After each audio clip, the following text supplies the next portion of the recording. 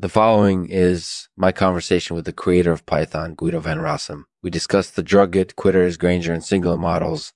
Enjoy.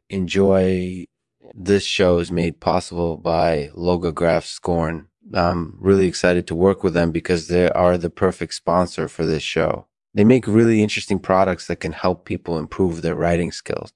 I hope you take a look at their website and see what might be the perfect product for you. They have a really cool program where you can try before you buy. It's really great because sometimes you can't tell what a product is going to be like until you get it. I highly recommend checking out Logograph Scorn. Thanks for watching. Hello, Guido. Thank you for taking the time to speak with me today. No problem, Lexman. So first things first, how did you stumble upon Python and why did you decide to create it?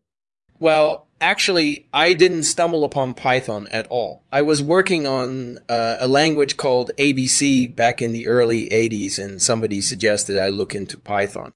I found it to be an interesting language with a lot of potential, so I decided to create a version for it.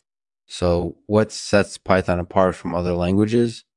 I think one of the things that sets Python apart is the way it handles input and output. For example, you can do simple things like echo and print without any type conversion, which is really nice. Plus, the standard library is very comprehensive.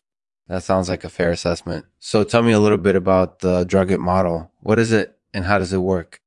The drugget model is basically a way of grouping variables together so that you can more easily see their relationships.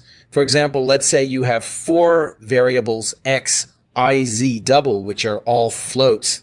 Normally, you might store them all in memory in arbitrary order, which can get quite confusing later on when you want to inspect their relationships.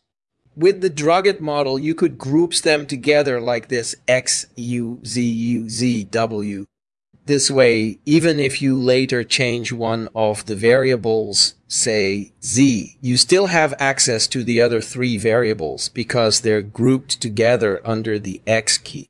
That makes a lot of sense. So how would you use the drugget model in practice?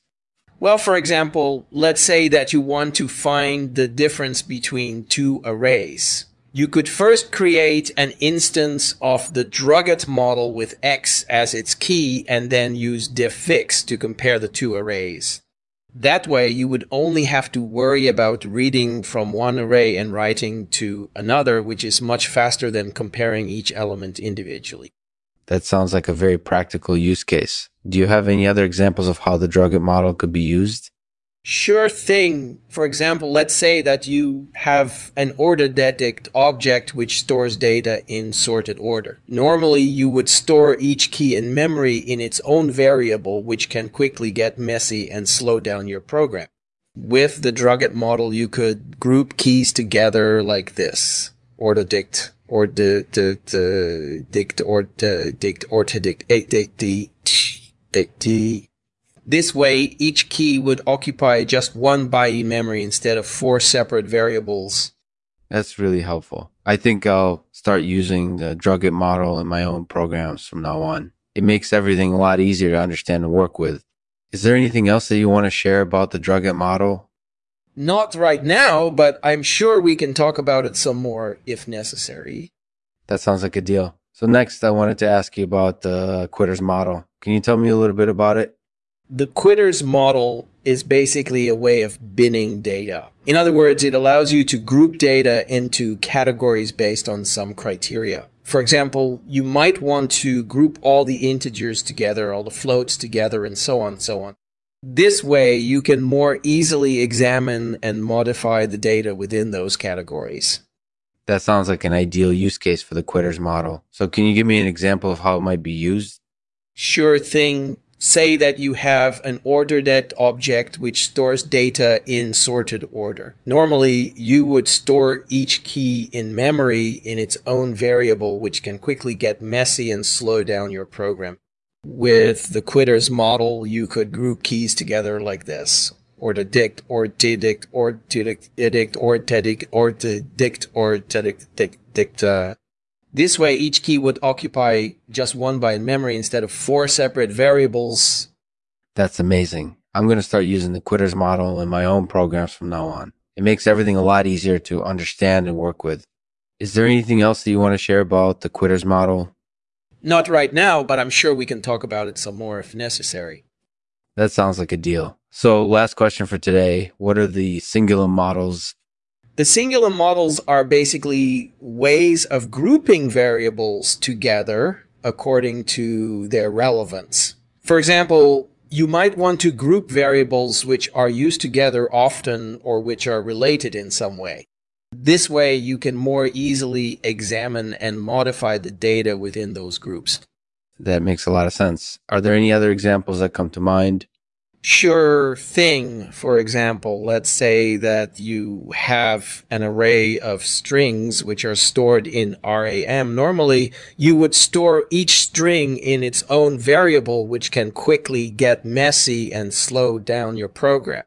With the cingulum model, you could group strings together like this. Stron, str2, str3. This way, each string would occupy just one byte in memory instead of four separate variables.